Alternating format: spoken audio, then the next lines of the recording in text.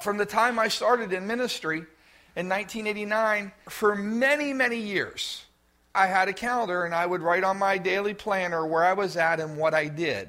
And so I was just kind of looking back, and in 1991, March 3rd was a Sunday. I arrived at church at 9 o'clock, stayed till 1, taught classroom number 9. In the evening, I was there from 6:30 till 12:30.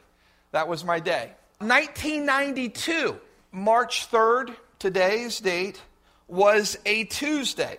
That day I arrived at church in the morning, worked in the office for a while. At 10 o'clock we had a prayer meeting. After prayer meeting I did 2 hospital visits. Also that day in 1992, I went out. There was a lady named Gypsy, and we took food to a needy family that was friends of hers.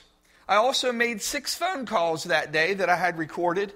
Not recorded the phone calls. This date in 1993 was a Wednesday. I started my morning early. I drove down to Fairfax, Virginia, met with T. Burton Pierce for my ordination interview. And the last thing Brother Pierce said before I left, before I was finishing up my interview, he said, "Now, what happens if we do not give you ordination?"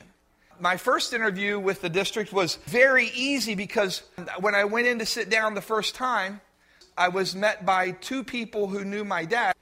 And there was another pastor in there that I didn't know, but the other 3 knew me and hugged me, and that was wonderful. The next time that I went for my ordination, I didn't hardly know as many of those guys. And so the last question he asked me is, he said to me, "What will you do if we do not give you credentials?"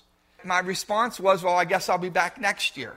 So on that day, today's date was a Wednesday in 1993. When I drove back, I went to the office and I stayed at church till 10 o'clock that night. I also keep financial records. At 2007, December 17th of 2007, I went with my wife and we went to the Barnes & Noble Cafe.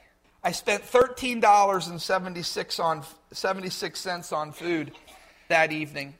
That evening we also went to GameStop, and on December 17th, 2007, I spent $27.54 and $10.59 on gifts for my kids at GameStop. On this day in 2008, I don't want to bore you, but on this day in 2008, I stopped at Sheetz and got some fast food. That's why I'm as big as I am. I spent $7.06 at Sheetz on fast food. And then on my way home from work, I stopped at Weaver's store in Five Pointville and spent $10.59 on cleaning supplies for my house. That's in this date in 2008. Just saying those things to say that some of us are pretty good at keeping records. Some of us are pretty good. Let's turn in your Bibles with me to Psalms 103 and listen to what the psalmist says about God keeping records. Psalms 130, verses 1 through 4. He says this, "Out of the depths I cry to you, Lord. Lord, hear my voice. Let your ears be attentive to my cry for mercy." Verse 3, "If you, Lord, kept a record of sins." If you kept a record of sins, Lord, who could stand? But with you there is forgiveness, so that we can with reverence serve you.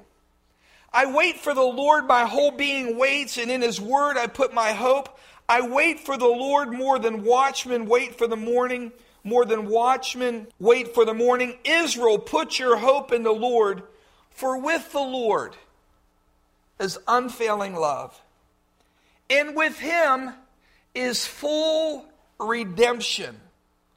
He himself will redeem Israel from all their sins. Father, I pray that you would add a blessing to the reading of your word today. May it find a good place. May you open our hearts to receive from you And we ask this in Jesus' name. Amen. The psalmist says this. He says, out of the depths I called to the Lord. Now, when you talk about the depths, what do you think of? He says, out of the depths of my soul, out of the depths of his pain, out of the depths of his sorrow, out of the depths of his trial. Typically, when we use that kind of phrase, or when we find that kind of phrase in Scripture, out of the depths, it's not usually a good place. It's usually not a mountaintop. It's usually when we think of someone being in a pit or in a difficult place. Have you ever found yourself there? Have you ever found yourself in the pits? Have you ever found yourself in the depths? Have you ever found yourself in that place in which you're crying out to the Lord out of the depths? And he says, his cry to God was this. His cry, oh God, that you would hear my voice. That God would incline his ear towards him.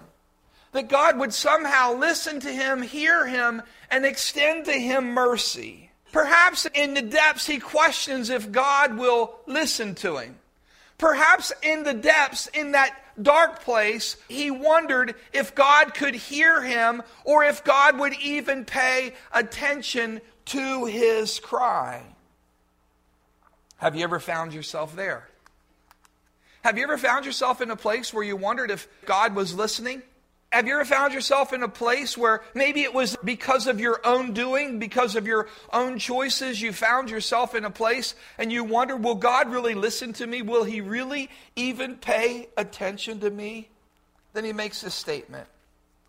He said, Lord, if you kept a record of sins, who could stand?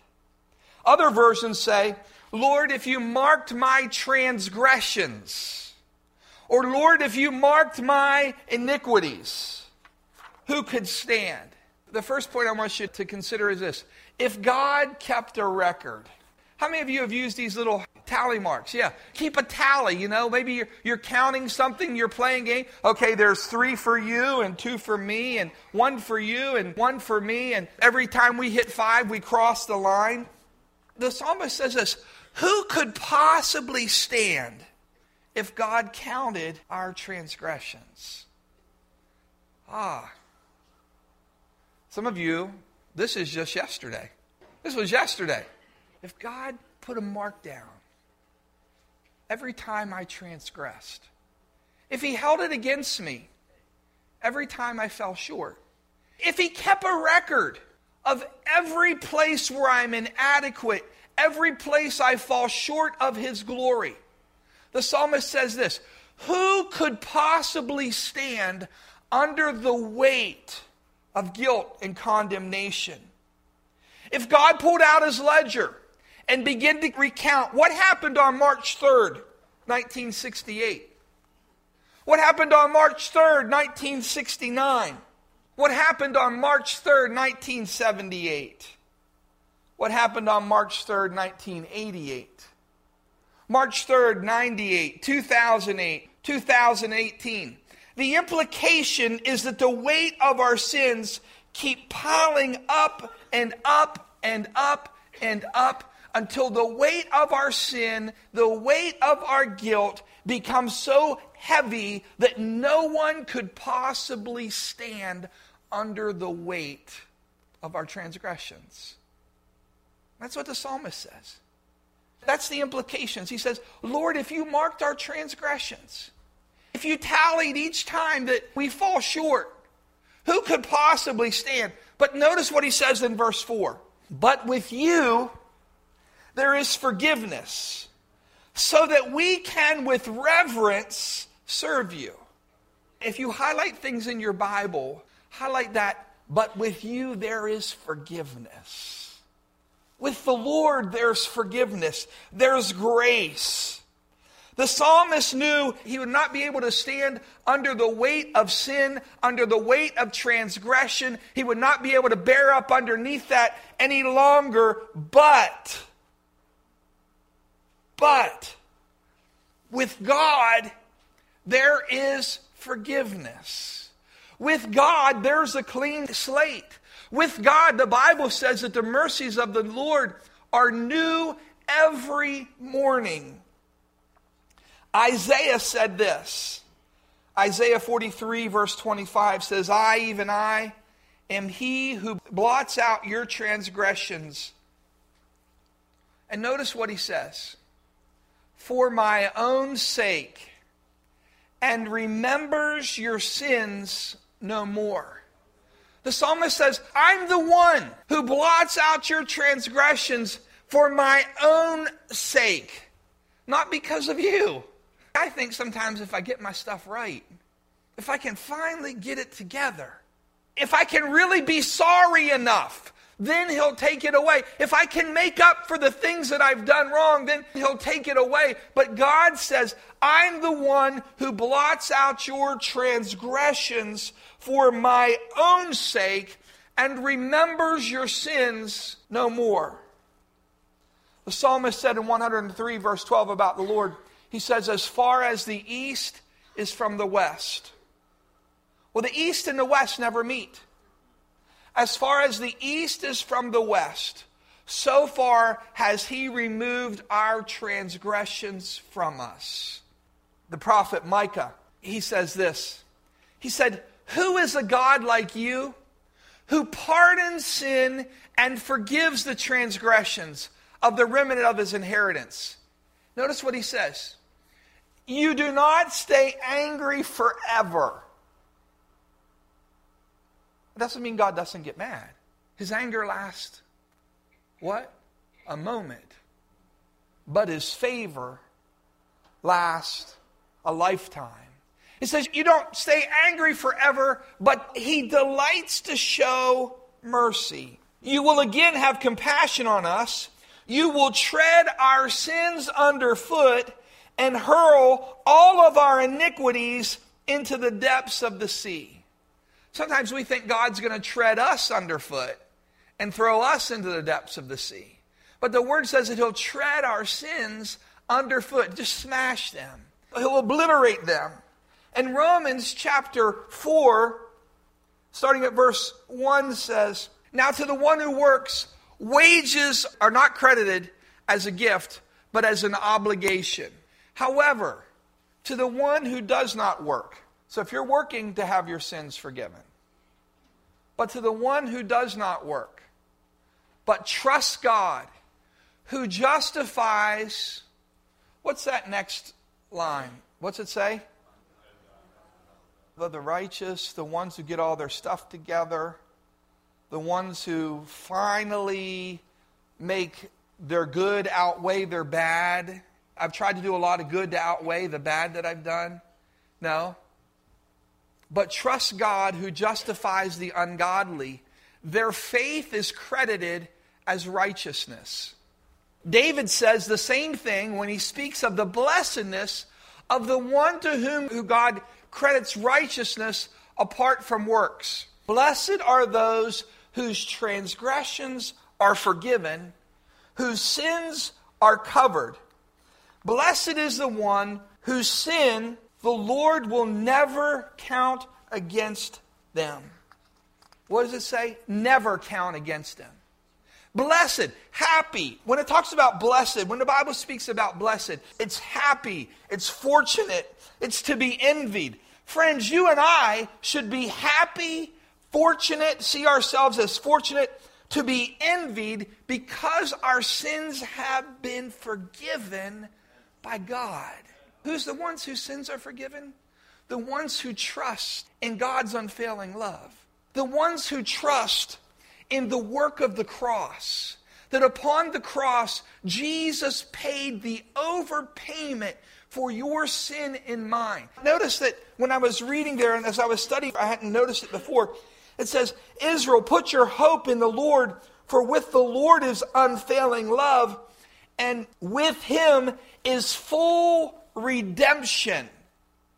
The price, the full price has been paid for your transgressions and mine. And then he goes on to say, listen to how prophetic this psalm is as the psalmist writes it hundreds of years before Jesus. And he says, he himself will redeem Israel from all of their sins. Do you see that? God himself will pay the price. When you redeem something, you pay the price for it. God himself will pay the price for all of Israel's sins and for my sins and yours as well. So the reality of it is this. If God kept a record of your mistakes this morning. Some of you popped an attitude this morning. When you rolled out of bed, before anyone said anything, you were already popping an attitude. There it goes. Huh? Some of you rolled out of bed, you looked over at your spouse, and there goes another one. You judged them. When you thought about going to church, you already started, as you're thinking about coming to church, and you're kind of grumbling about some things. If God marked our transgressions, many of us, before we even roll out of bed, if he marked them, who could stand? Who could stand before God if they kept piling up against us? Now here's the second thing I want to talk to you about. If you keep a record, if God kept a record, who could stand? If you keep a record, who could possibly stand? Notice what it says. But with God, there is forgiveness, so that we can, with reverence, serve him. You couldn't serve God or do anything for God. You could not stand before him. You could not serve him or be used of him if you keep a record. Have you ever noticed that when you sin and are made aware of a particular transgression in your life, oftentimes your mind is flooded with memories of other past failures. Voices that accuse you and say, you're not worthy. You've not changed. You're a failure. You're a hypocrite. Where do those voices come from? According to the scripture that we just read, is that the Holy Spirit speaking to you? Is that the Holy Spirit reminding you of all of your past? If you keep a record of your own transgressions, you will not be able to stand and do anything for God. Because every time you go to stand up and say something, there'll be a voice in the back of your head that will say, who are you to say anything? Sit down and shut up. Who are you to serve in that way? Sit down and shut up. Who are you to think that you could make a difference in somebody's life? Sit down and shut up. That's the voice of the enemy again and again speaking to God's people. If you mark your own transgressions, friend, who can possibly stand? If you keep record of all the things that you've done wrong, how can you possibly advise another person? That's one of the challenges that I see. I see Christian people sometimes that maybe because they've made mistakes in their past or maybe because they've fallen short in some way, they'll say, well, I'll let my kids learn on their own. No, that's stupid. You tell them, I know from experience, that's not what you want to do. You don't have to go into all the details of those things, but many times people are told to be quiet. Something in their head tells them that you can't say anything for God. You can't do anything for God. You're not worthy. Who are you to speak on God's behalf? Who are you to serve if you marked our transgressions? If we keep a record of our own faults, it would cause you to feel discouraged, disqualified, unworthy to stand or do anything for God. But because with the Lord there is forgiveness, we can with reverence, with respect, serve him. I heard about someone who I respected had done something in their past, and it discouraged me.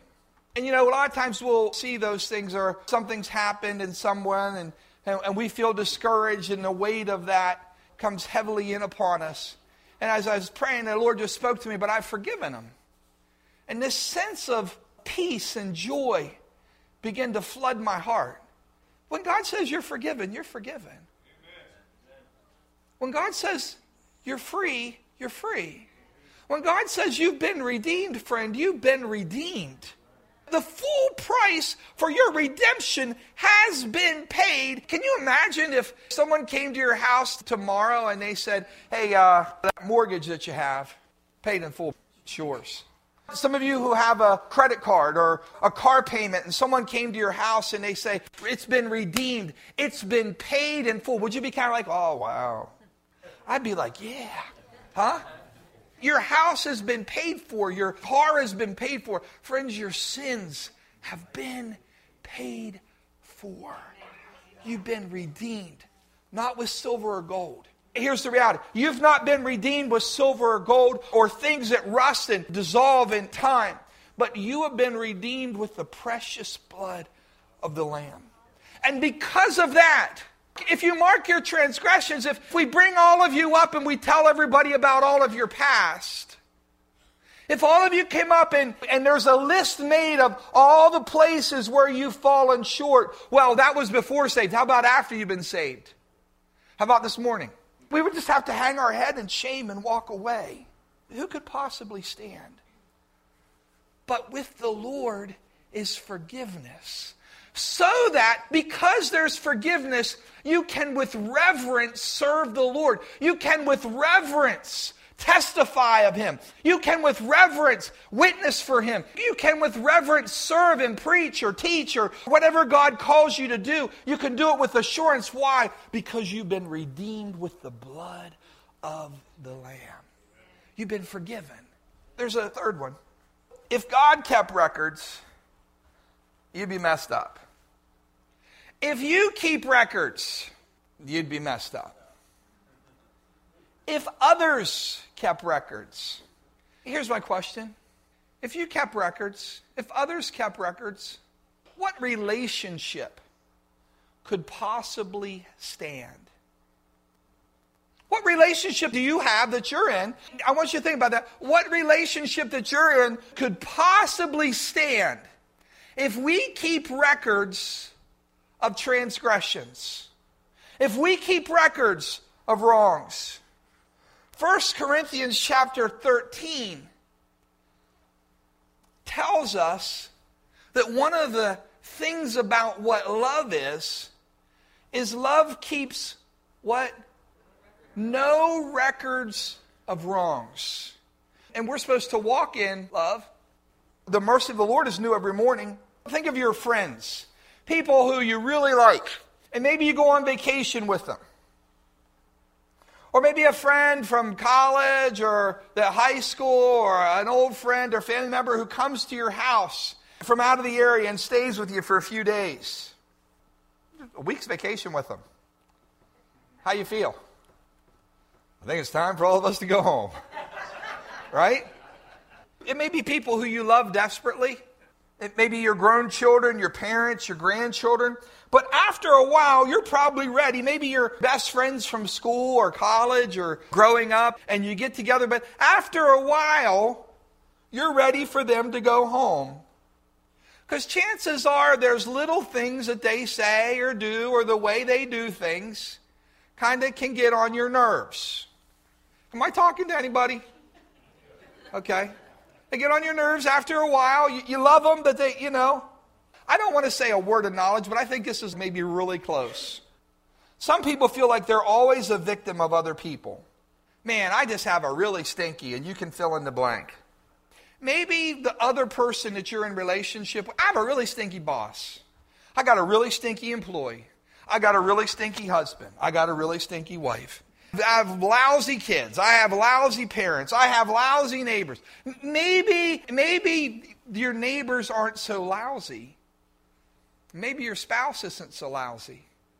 Maybe you're just really good. You're really good at keeping records. Maybe you're really good at keeping records, at keeping the tally score, of marking down every time. So maybe they're not so bad, but maybe you're just really good. Not at being good, but at keeping records. Who could possibly, what relationship can you imagine on earth that if we mark down the mistakes and you keep record of the mistakes and you don't have a way of getting rid of them, what relationship could possibly stand? Is it any wonder that so many relationships fall apart and so many families fall apart whenever we many times don't have any way to erase or to forgive? Lord, if I keep record of the transgressions of others, what relationship can possibly stand? Here's the principle I want to leave you with. The principle of Scripture says that the steadfast love of the Lord never ceases, that His mercies never come to an end, that they are new every morning. Every morning, listen to me, friend, every morning, God has new mercies for you and for me. He has new mercies for me for my transgressions. He has new mercies for me for the transgressions that I see in myself.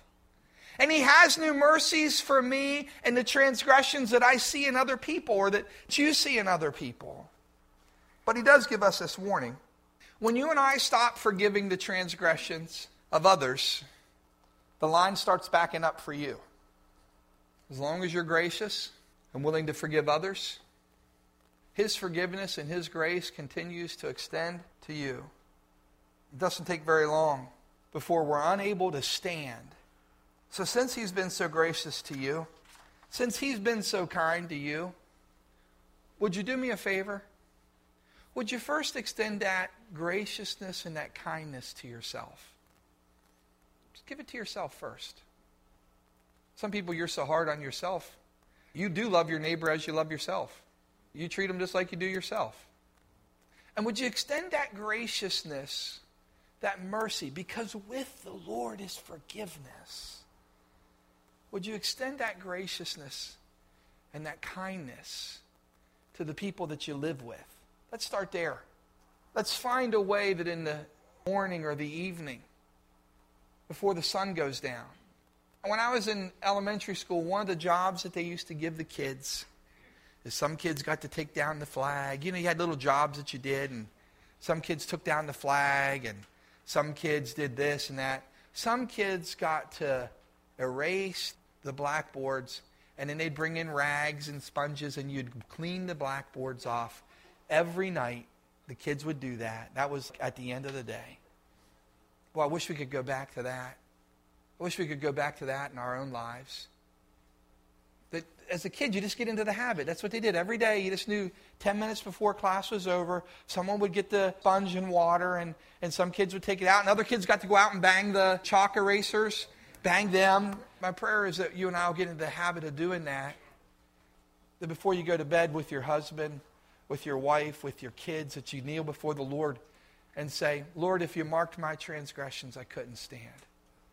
But with you, Lord, there's forgiveness. Then prophetically, the psalmist goes on to say, I want to read to you what he goes on to say. He says, Israel, put your hope in the Lord, for with the Lord is unfailing love, with Him is full redemption. He Himself will redeem Israel from all their sins. I just want to encourage you once again with that. If you, Lord, kept a record of sins, who could stand? But with you, there is forgiveness, so that we can with reverence serve you. I wait for the Lord, my whole being waits, and in His word I put my hope. I wait for the Lord more than a watchman waiting for the morning, more than a watchman wait for the morning. Israel, put your hope in the Lord, for with the Lord is unfailing love, and with Him is full redemption. Lord Jesus, I thank you for what you did for us upon the cross of Calvary. I thank you that the blood of Jesus is more powerful than any sin, any addiction, any habit, any transgression. I thank you that all those marks that were on the screen that signified the sins of our past have been washed away through the blood. The full price for our salvation was purchased through Jesus' sacrifice. And now, Lord, we can serve you with boldness and with confidence because I've been forgiven. Your mind may not say you've been forgiven, friend. Your emotions may not say you've been forgiven. But the Word of God declares that you have been forgiven, that you have been washed with the blood of Jesus, and that he whom the Son sets free is free indeed. Now, as you walk from this place, may you walk as free men. May you live as free men and women. May you enjoy the favor and the joy and the blessing of the redeemed, I pray. And I'll thank you for that, Lord. In Jesus' name, to you be the glory, we pray. Amen. Amen. God bless you.